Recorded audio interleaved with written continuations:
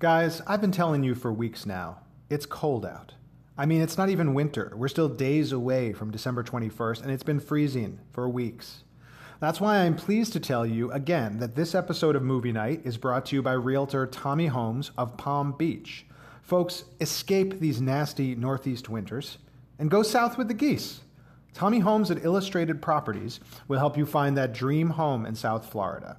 Call Tommy Holmes today at 203-570-0026 or email him at tholmes, that's Holmes, at ipre.com.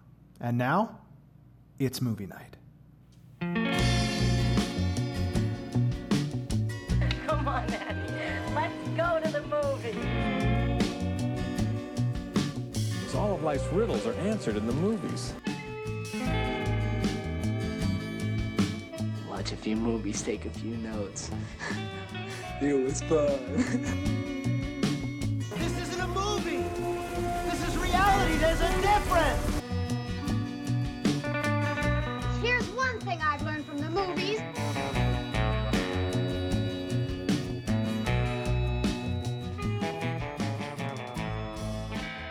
Welcome to Movie Night.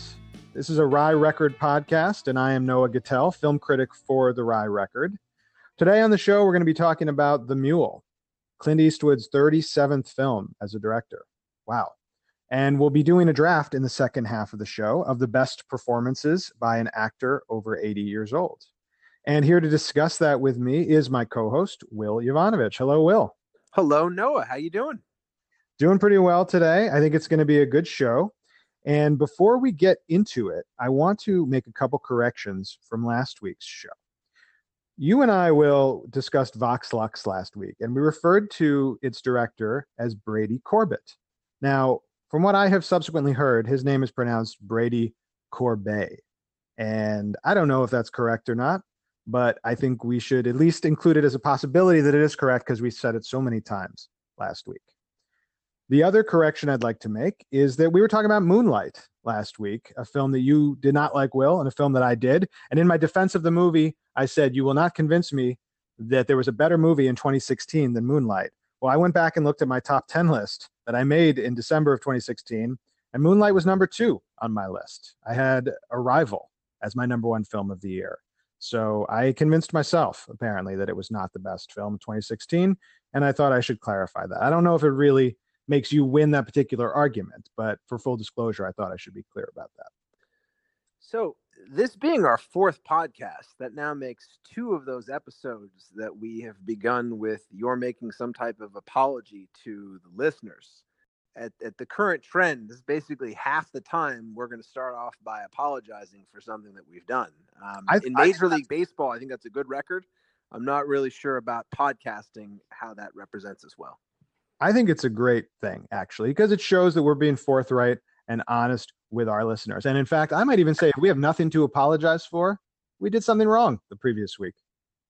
Well, especially on that Brady Corbet business. I mean, okay. Well, he's made a movie and I hadn't. If he wants to pronounce it like sorbet, good on him, I suppose. I feel like he's going for a Colbert kind of thing, actually. It was born Corbett, but celebrated as Corbet. I would love to ask him, but I don't think he's ever going to come on the show after what I said about his film last week. Granted. So now it's time for the segment, What Did You See This Week? Will, what did you see this week? Anything you want to recommend or not recommend? I think one would be a recommend, the other a hard no. I finally got into that list of movies you sent me for pictures that came out in 2018. And I saw 2 movies which couldn't be more different in terms of subject matter or direction, yet produced the same eerie feeling within me. One of those was 8th Grade, which details the last week of 8th grade for a 14-year-old girl, which is actually very interesting. I think it's won a few awards. There's some buzz behind it. And then I saw the Joaquin Phoenix film, You Were Never Really Here, which tells the story of a psychologically disturbed combat veteran who freelances back in the States as a rescuer of abducted preteen girls. It's a very violent and disturbing film. Though I got to say, going back to 8th Grade, which is an enjoyable movie, my wife and I, we laughed, we cried. That movie actually scared me more as a father of a girl than the very graphic and brutal "You Were Never Really Here," because and I think there's a fairly accurate telling of what girls go through in middle school and then high school, or what any kid goes through these days with the availability of the internet, lewd and lascivious behavior that can be broadcast everywhere, all sorts of social pressures, body image pressures, miserable but abundant fare of entertainment and information that's available to them. After this, I have determined that my daughter will get her first smartphone when she's 30. Good luck with that, first of all. But I agree with your overall take. I like both of those movies, but I like Eighth Grade a lot more. And I think the reason it's scarier is because the girl in You Were Never Really Here is very abstract. Like, she exists in the film, we see her, but she doesn't really have any personality at all. You could probably make an argument that she doesn't exist and she's just a figment of this lead character's psychosis. That's how little she actually matters in the movie. Whereas 8th Grade, she is a fully realized person, really a rich portrayal of what it's like to be a teenager in America right now. And they're both pretty scary movies, though, right? Like 8th Grade, the music almost reminded me of a horror movie at times. And I didn't laugh quite as much as it sounds like you did. I found it like cringe comedy without the comedy. I found it very, very painful. There are a lot of cringeworthy moments. So I saw 2 movies last night. Well, 1.5. My wife was out of town, and I decided to catch up on some stuff I had missed. I've always been meaning to get around to. And I watched Clute for the first time with Donald Sutherland and Jane Fonda. And I can't believe I'd never seen it before, because it's one of those movies you hear a lot about growing up. And I thought it was great. It would not play well if it came out today. There's some problematic stuff in it. But I thought Jane Fonda really gives an electric performance. I'm not surprised at all she won the Oscar. And she plays a prostitute who is kind of trying to get out of the life. And Donald Sutherland is a private investigator who is looking into the disappearance of a friend of his who had some sort of ambiguous relationship with her. And it's sort of got some noir elements, but her performance is really what makes the whole thing work, as far as I'm concerned. And Roy Scheider as a junkie pimp, which I'm always here for. I don't know if there's any other movies in which he played a junkie pimp, but he could have made a whole career out of it, as far as I'm concerned.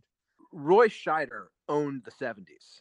If the 70s belonged to one man, it was Roy Scheider. He was perfect for that time. And he's so different in everything he did in the 70s, too. I mean, if you compare his performance in All That Jazz or Clute to Jaws, I mean, you're looking at totally different actors. So after Clute, I was looking at Alan J. Pakula's filmography, and I realized I had never seen Sophie's Choice. So I threw that on, and I got to tell you, I couldn't get through it. Like, knowing what's coming at the end of the movie, I could not tolerate all the prancing around by Kevin Kline in the first half of that movie. And I'm sure it's very good, although, notably it was not nominated for Best Picture, although for a bunch of other stuff, and Streep did win the Oscar for her performance. I think it's not a great movie, and other people may disagree. Maybe I should give it another chance at some point, but I just couldn't get through it myself. Have you ever seen it? I have seen it, and I've watched it through the end. And Kevin Kline is a big irritant in the movie, but it is a very difficult movie to watch. And also, my plea to America is this: let us retire the phrase and usage of Sophie's Choice. That's not a good metaphor to use whenever an individual is conflicted about choosing one thing or another. For most people who haven't seen Sophie's Choice, Sophie does indeed make a choice. It is an impossible, difficult, and heartrending choice. And yet the phrase, "it was a real Sophie's choice," is used quite casually. Hopefully as a result of ignorance. I hope people aren't, after seeing Sophie's Choice, then at the next day at the Whole Foods saying it was a real Sophie's choice to pick these types of organic almonds versus the other.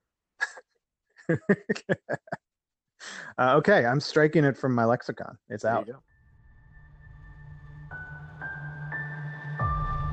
Family's the most important thing. Don't do what I did.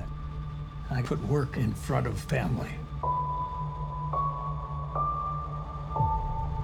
I thought it was more important to be somebody out there than the damn failure I was in my own home. So let's talk about the Mule now. And before we do that, I think it might be useful just to talk about Clint Eastwood more broadly and kind of where he stands in his career. This is how I think about Clint Eastwood, and tell me how you feel. I look at Clint Eastwood these days kind of the way I looked at Woody Allen until recently, which is that these are both guys who have made some incredible movies. And at this point, they're both sort of just going through the motions. Not to say that they can't make a good film still and that they're not putting something of themselves into their movies, but they seem so committed to just churning them out, making a movie every year if they can. And Woody Allen is not going anymore. His career is over for a whole host of other reasons. But Eastwood is still going. And when a new movie comes out of his, I'm kind of feeling like, is this going to be one of the good ones, or is this going to be one of the ones that seems like just filler? So Eastwood has something to do. Yes, I've been a big Eastwood fan, both for his acting performances and his directing, ever since Play Misty for Me, which he made. That was a directorial debut in 1971. And you're right, he's made, I believe, 41 movies since 1971. So he's almost at one movie per year. Some of them have been terrific. I love The Outlaw Josie Wales, Mystic River, Unforgiven, which I believe he won an Oscar for. Mm-hmm. But there's also a whole host of really cruddy, forgettable films like The Rookie or Space Cowboys, Bronco Billy. He's had a big career and a big opportunity to make a lot of things. Obviously, I think Woody Allen is a very good comparison, which is that there are incredibly memorable films, and there are ones which, hopefully over time the internet will prevent us from remembering. So given that, tell me what you thought of The Mule. So going into it, my biggest concern about The Mule, and some of it has to do with how the preview or trailer for the movie comes across, was that this would be another iteration, probably a weaker, more strained iteration of, say, Gran Torino or $1 Million Baby, where there's an old grizzled guy estranged from his family who is holding on to traditional or obsolete values, but is needed to do one final thing to serve those he cares about or those he's recently come to know because the people who he once loved no longer love him. I was afraid that this movie would just be another version of that. And I was actually somewhat surprised that it wasn't. It's not a very well executed film. The script has some major problems, much like its main character, Earl Stone, who meanders across the country in his pickup truck, offloading shipments of cocaine on behalf of a drug cartel. The film kind of travels all over the place and doesn't stop too long.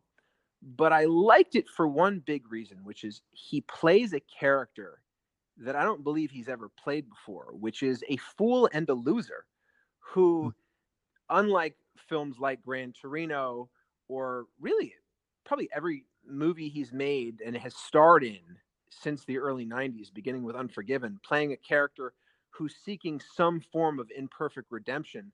The movie doesn't really try for that. It's more the story of a fool who gets a little bit wiser, a man who has burned every possible bridge and makes some small inroads, but doesn't have an unrealistic character change. And the biggest impact on his life, unlike in prior films, doesn't come as a result of bold and courageous things that he has done, but rather it's the story of a family welcoming him home. And I found, because the movie was not quite what I expected, it added a couple points to it for me. That's interesting. It takes a while to get to that part of the movie where the family welcomes him home. And when it does happen in the third act, it was very powerful. But I think I actually liked the other parts of it better. There's this kind of ambling sense that the movie has. This movie is very relaxed at times. It's funny at times. Some of my favorite parts of the movie when you're just with Clint Eastwood in the car while he's driving across America and singing along to country songs on the radio. And the movie has a lot of fun with that. And a lot of that was very unexpected. The trailer made it seem like this was going to be, as you said, a very serious kind of violent redemption story. And it does have some elements of that. But just when you think it's going to zig, it sort of zags into a different area. And I really have to say, I enjoyed it a lot. I wasn't expecting to enjoy it so much. It looked like it was a bit of a tough sit from all the marketing materials that I had seen. But I really just enjoyed being with Clint Eastwood in this movie. And he has a lot of charisma still at 87 years old, I think it is. And this movie kind of counted on that and luxuriated in that. And I had a good time.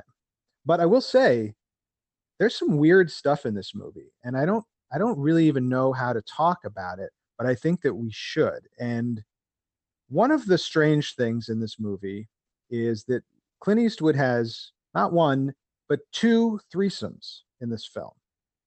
And they are both with a pair of younger, attractive women. And there's another scene when he's at a wedding in this movie where these young, attractive women seem to want to be dancing with him the whole time. And I can't help but feel that this movie in some way is a bit of a it's a bit self-aggrandizing or even self-mythologizing, that he is in some way trying to create a picture of Clint Eastwood to leave us with something that sums up who he thinks he was in his life. And the way women are attracted to him is certainly part of that. But there's also a lot of kind of racial stuff in this movie that I found pretty interesting, given how racial politics have always been intertwined with the films that he has made. Did you pick up on any of that stuff, Will? Yeah.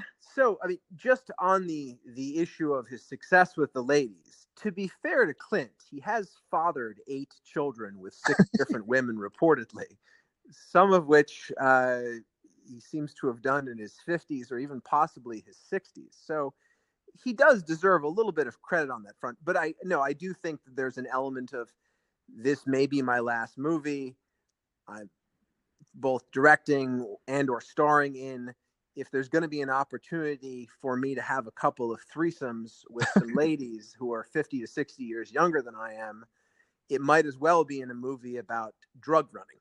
I mean, it's not realistic at all, right? I mean, I know there's this background to his character that he's always hanging out at the bar when he should be with his family. So presumably he likes the ladies. But I don't think it's believable that he would meet 2 young, attractive women at like a highway motel and talk them into a menage a trois at 87 years old. There was the implication, I think, that some money might have changed hands in order to pull that off. Well, that does change things. I didn't notice that, but certainly the other menage a trois, it's not something that he exactly earned on the merits. I thought that in that scene where he's invited down to the Colombian drug lord's or Mexican drug lord's mansion in Sinaloa, where he's sort of the life of the party, women are spending time with him. He's got a kind of easy, relaxed charm where he's not worried for a second about any of the violence that could be visited on him in a moment, as comes with that territory. And I think that scene kind of demonstrates your point, which is it's a fantastic movie.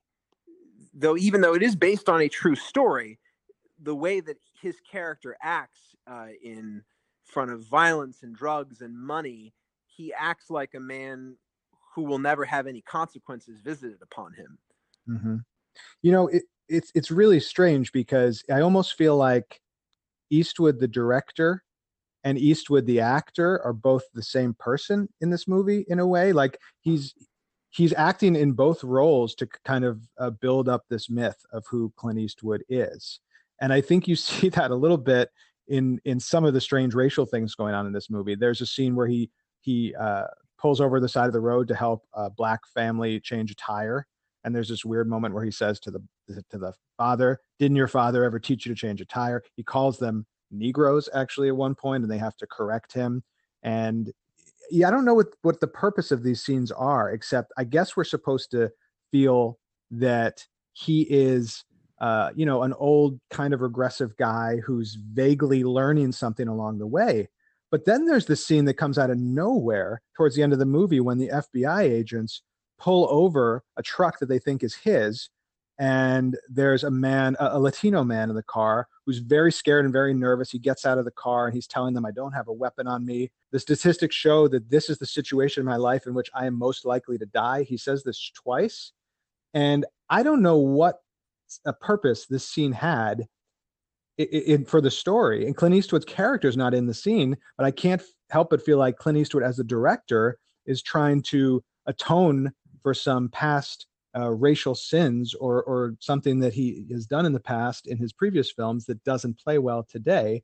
And there's this weird dynamic going on where the director and the actor, who are the same person, are kind of both addressing this problem from different angles. Does that make any sense?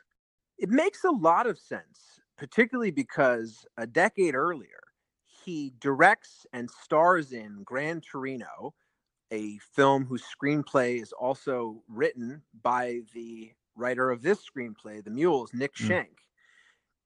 And I think it represents, from Gran Torino to The Mule, a kind of evolution where that character was, in Gran Torino, kind of an unabashed racist, and he's still portrayed as a hero.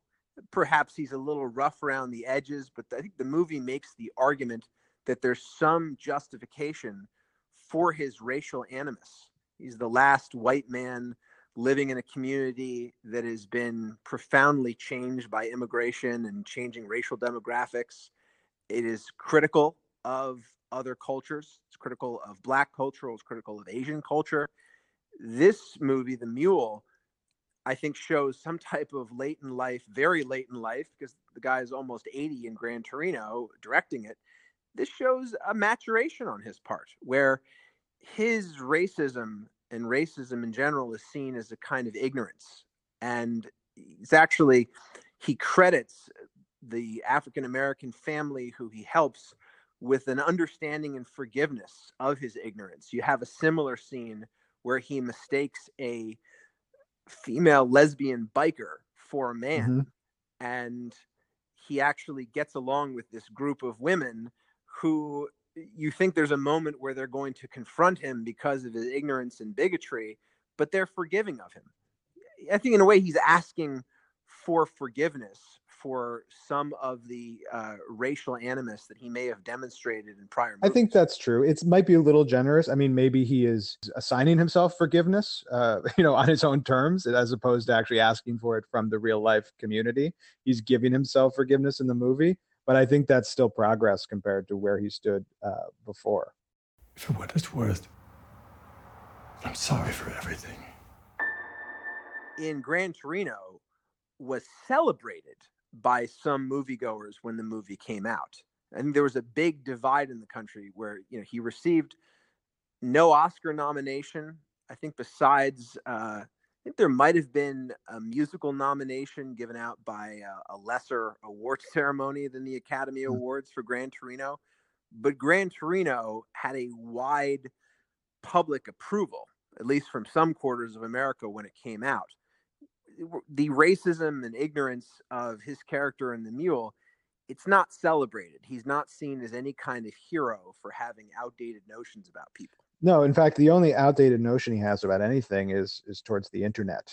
He is saving his outrage for internet culture, and his character, who is a horticulturist who sells flowers in the beginning, he gets put out of business by internet flower delivery services. And it reminds me a little bit of Sully, the film that really, as it concluded, was outraged about data analysis and the way that we are losing our humanity as we give all of our judgment over to computers, essentially. So I find it interesting that he has sort of, at this point of his career, shifted his outrage away from anything more controversial and sticking it to the internet, which is something people of his age have a lot of problems with. So it sounds like we both liked this movie with some reservations. Who would you take to it? I would take any fan of Clint Eastwood to see this movie, because I believe, and he has communicated that he's stepping away from movies. So it probably is it's worthwhile. It's an enjoyable movie on its own, even if you aren't a fan of Clint, but it's not a bad movie for him to go out on. And anybody who has remembered Clint from the Westerns or the Dirty Harry movies, it's an interesting and odd that he's 88 or 89 while he's making this to show a new side of him to an extent. But I think it would be rewarding for anybody who's followed his career. I have to agree. And I think I would take just about anybody to this movie. I will say I've noticed that this movie is liked more by white men, and that people of color and women seem to have a big problem with Clint Eastwood at this point. So I'd probably take somebody a lot like myself, somebody who likes Clint Eastwood, somebody who likes great acting. I mean, there are a lot of great supporting roles in this movie from people like Bradley Cooper, who, you know, if anybody was listening to episode 2, I'm not a fan of, but he's good in this movie. Michael Pena is terrific in this movie. Andy Garcia has a really great role as the cartel leader. So it's kind of a throwback movie in a lot of ways. It's a lean, simple story with great acting, and I'd recommend it to just about everybody. Well, the ideal person that you describe that you would take to this movie, someone who's a fan of Clint, somebody who's like you, also a white man, that sounds like me. I mean, you saw the movie yesterday at 4:45 in the p.m. I saw it at 4:45 in the p.m. I looked over, nonetheless, you weren't No, there. you weren't there either. Would it hurt you to just say in a less long-winded manner, I would have taken you? We made a deal that we were not going to see the movies that we're going to talk about on the podcast together. Maybe that was a mistake. It's perverting our friendship. Your feelings are clearly hurt, so I think it was.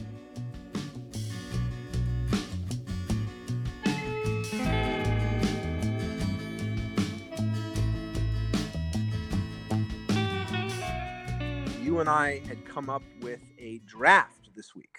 This is going to be a draft of performances by actors age 80 or older. Now, of course, you never know exactly when the movie was made and how old the actor was when they were doing the performance. So we're going to go by the year the movie came out. And I am excited about this draft. Before we begin, I want to say, just for the listeners out there, to be clear, you and I do not coordinate this at all. I don't know who's on your draft board. You don't know who's mine. I feel like in the drafts that we've done so far, we haven't had a lot of overlap, and we haven't had to shuffle things around at the last minute because you took something that was on my board or I took something that was on your board. I have a feeling that might change this week, because in this draft of acting performances by people over 80, there are not that many to choose from as I expected there would be. I feel that a lot of the performances by people who I thought were over 80, they were under 80, they were in their 70s or even 60s. And that it is only fairly recently that actors have been still working well into their 80s in significant roles. So I think the pool is a lot smaller in this particular draft, and I think it's going to be a lot of fun. All right. Do you want to start? No, I want you to have the first pick. I had the first pick last week, so this one's all yours. All right. Well, I'm going to go for my number one draft pick, Ralph Bellamy as Randolph Duke in 1983's Trading Places. We are commodities brokers, William. Now, what are our commodities?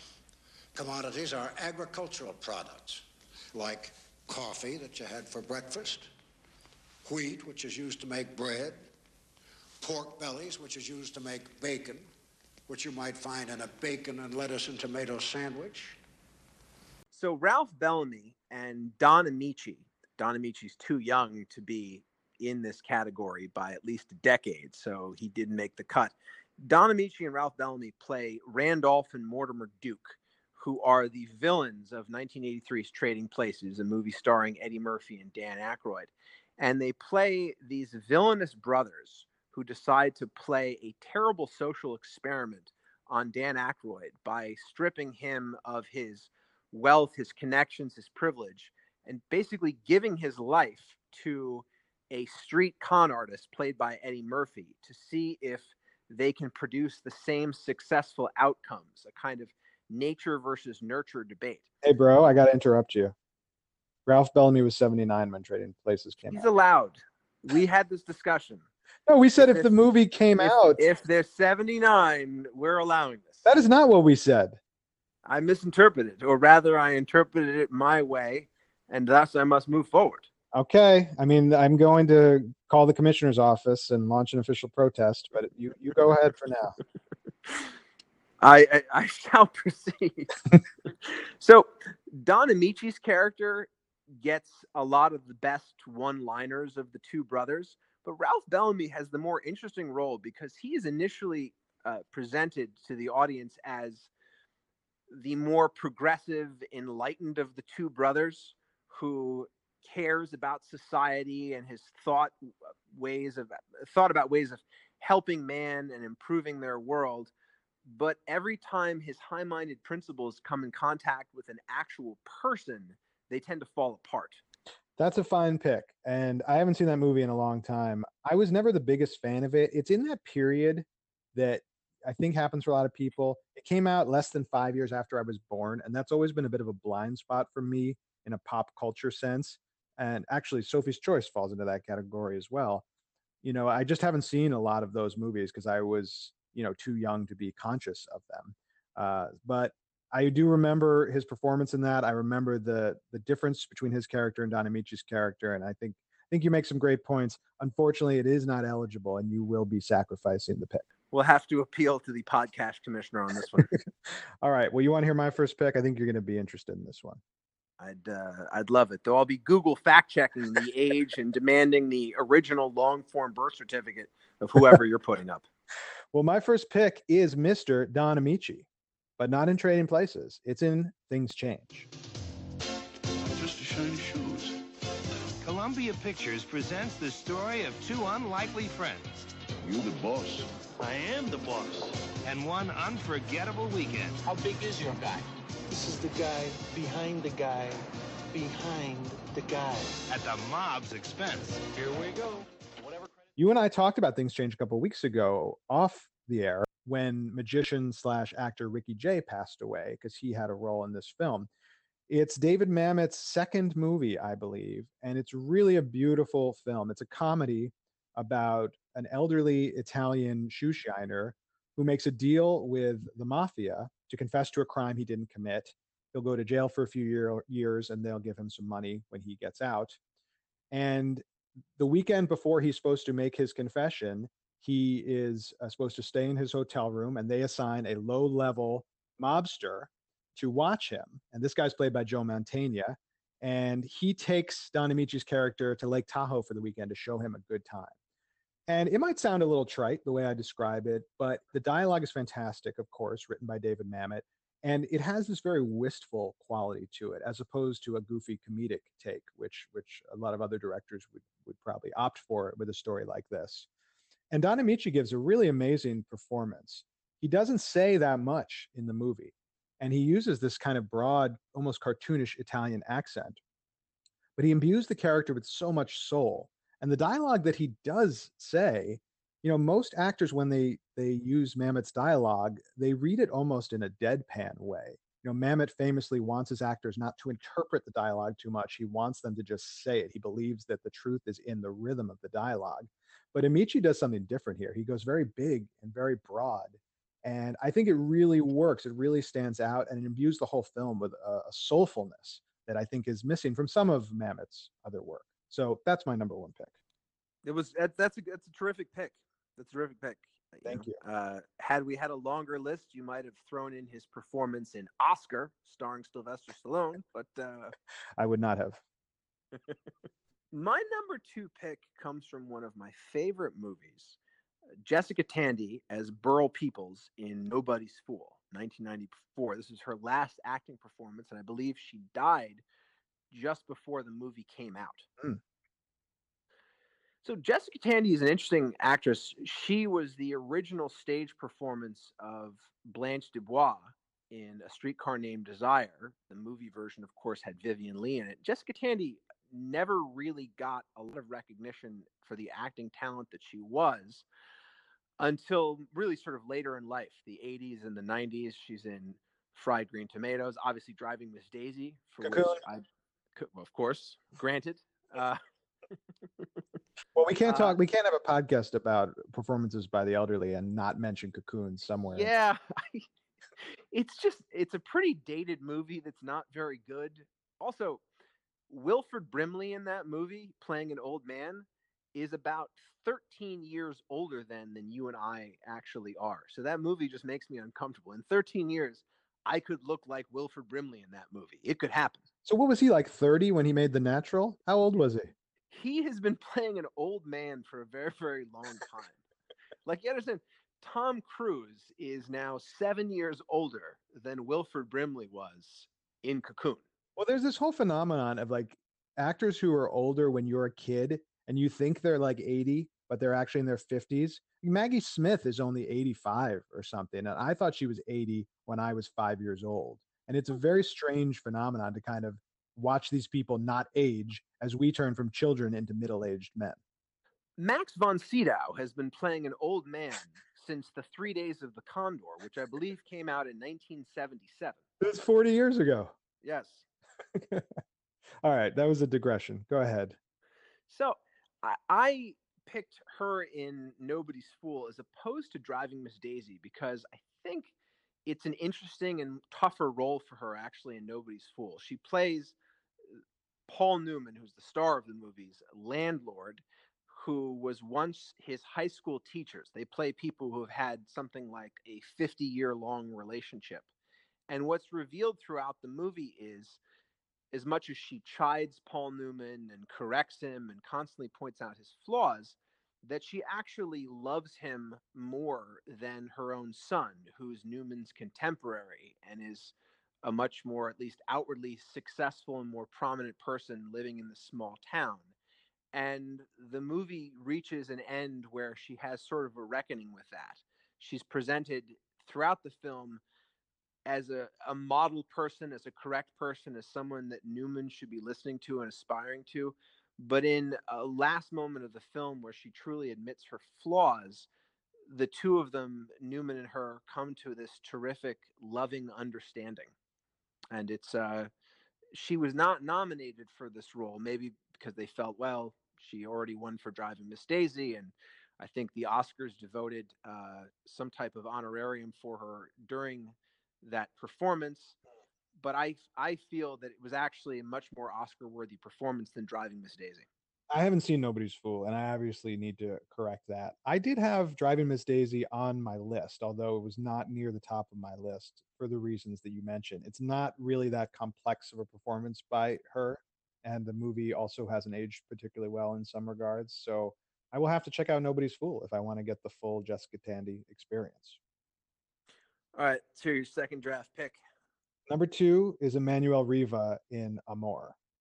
Now, this performance is very important to me because I don't usually get wound up about the Oscars. But when the Academy gave the Best Actress Oscar to Jennifer Lawrence in Silver Linings Playbook over Emmanuel Riva in Amor, I got angry. Emmanuel Riva was 84 years old. It was actually her 84th birthday, the day of the Oscars. She flew all the way to LA from France to attend the ceremony and lose to Jennifer Lawrence in Silver Linings Playbook.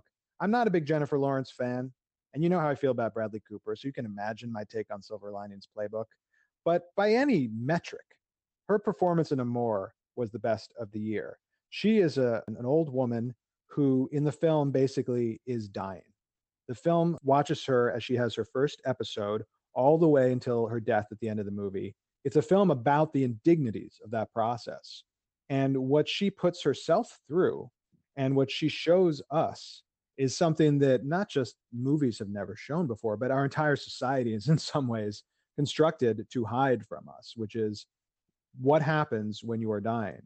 And it's an incredibly brave performance for an actor to undergo such indignities as they are, close to death themselves. She died a year later. And I think she should get credit for that performance, not just from the Oscars, but I think it's a movie that everybody should see. And truth be told, it would have been my number 1 pick, but I was afraid you were going to take Don Amici because we had just talked about that movie recently. So I employed a little gamesmanship there, but I actually think this is the best performance by an actor over 80 of all time.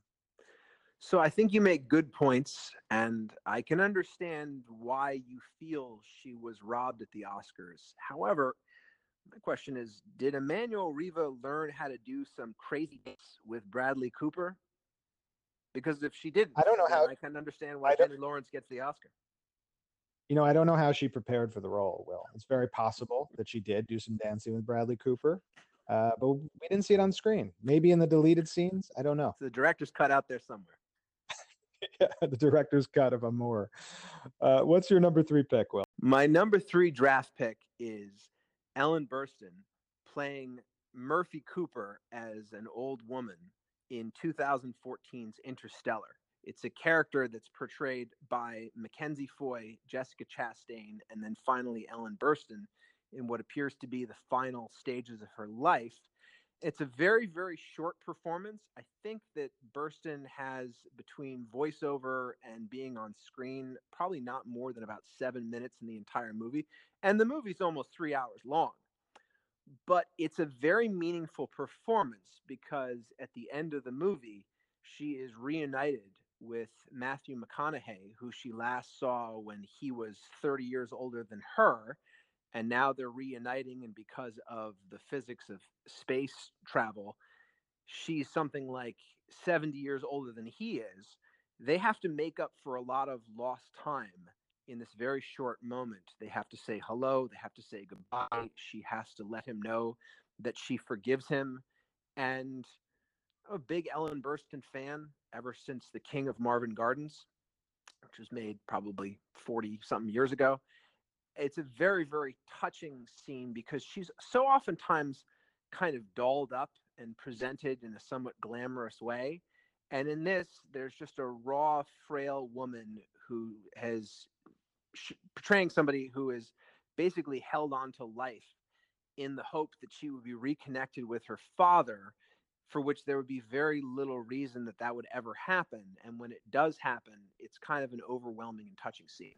I'm okay with that pick. I actually don't remember her performance that well, and I've seen the movie a couple of times, but I'm okay with it because I like mentioning Ellen Burstyn. When I first started researching this for this draft, I immediately thought of Requiem for a Dream. Now, of course, she was not anywhere near 80 when she made that movie, but her character is so frail that I kind of thought, well, maybe she was. So any ancillary reference to Requiem for a Dream, I'm okay with. So I support your Ellen Burstyn pick for this other movie. Interesting thing about her is in this decade, she's actually played this exact same role twice as a child of someone who, because of some weird science fiction reason, is considerably older than her parent. She does the same thing in The Age of Adeline, though it's not a performance or a movie that I would recommend. But it is interesting that she, for some reason, picked to play the same person where her mom or dad is years younger than her, and she has to play the dual role of parent and child to them. It's interesting. She must have some sort of youthful sensibility somewhere inside of her, despite her advanced age. I think she does. So for my last pick, I really would like to pick Foivish Finkel from A Serious Man. He plays the Dybbuk in the first scene of the Coen brothers film. I think he's for our non-Yiddish speaking audience, would you like to explain what a Dybbuk is? A Dybbuk is in, I guess, was it in Jewish folklore? It's a demon that has inhabited the body of a dead person.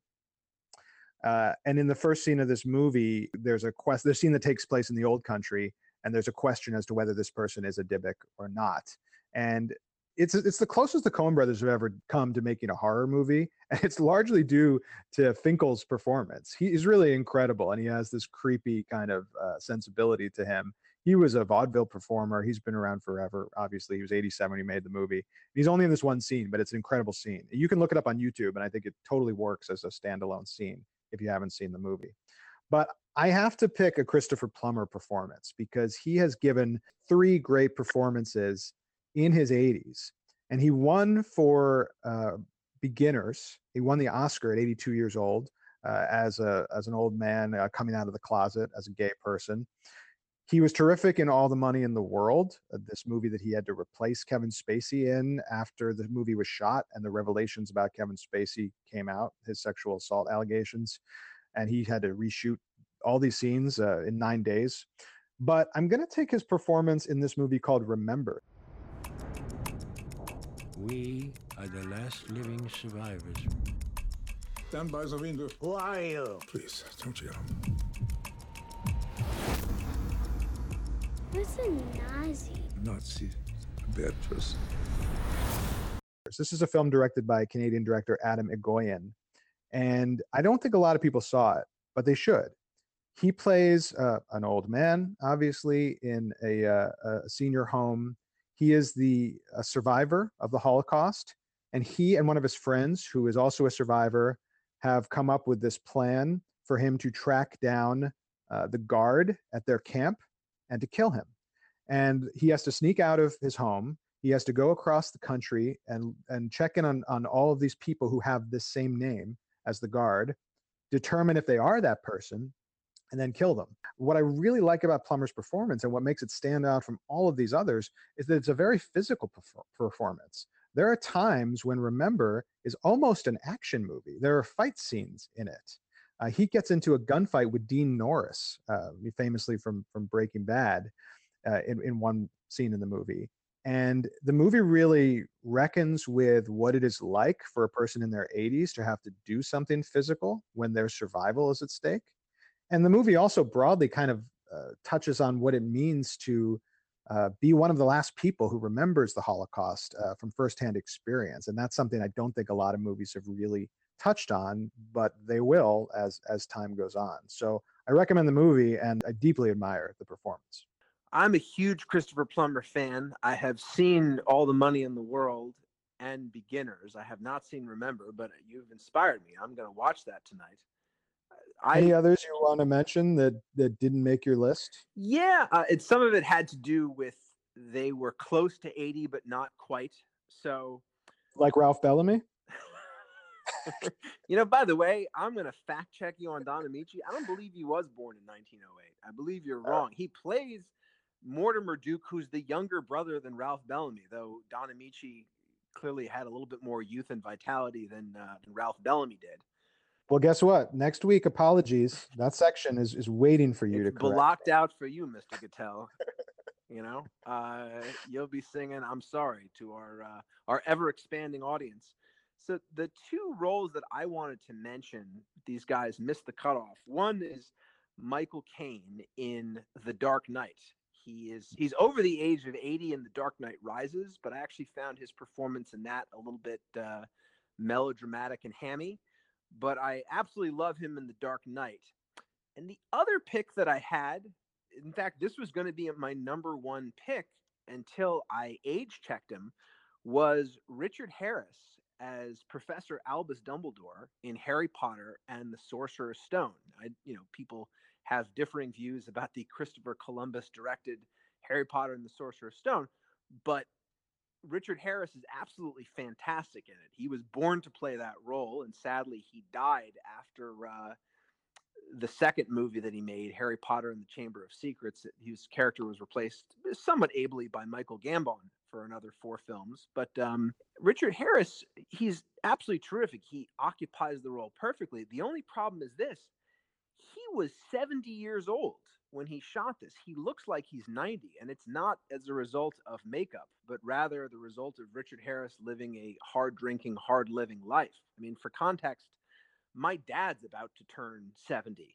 He looks great. He would not confuse anybody for Professor Albus Dumbledore with a long white beard and wrinkles all over his face. So a message to the fellas out there, if you keep it clean, you too can experience longevity.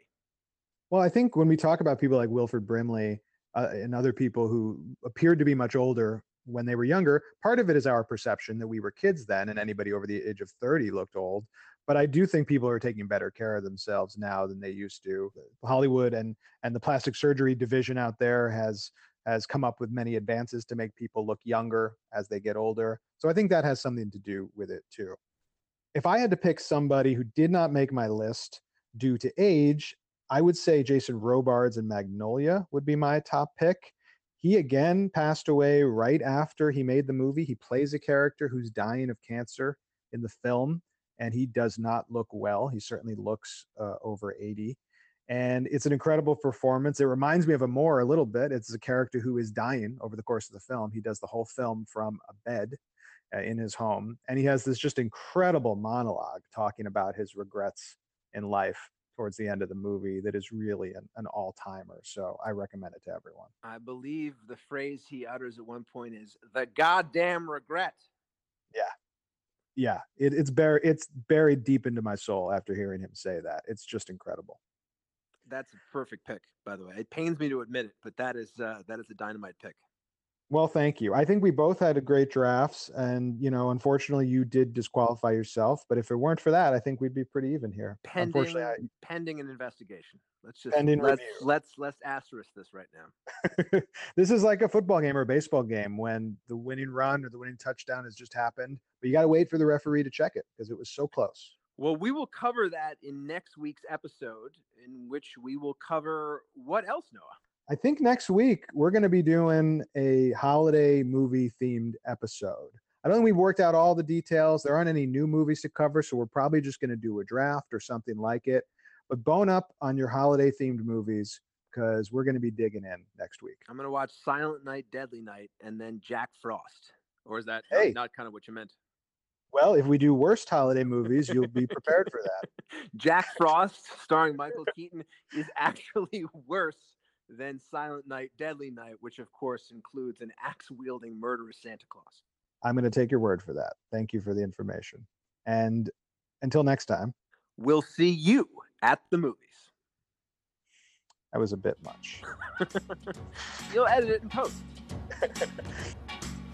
Well, Saturday night at 8 o'clock, I know where I'm gonna go. I'm gonna pick my baby up and take her to the picture show.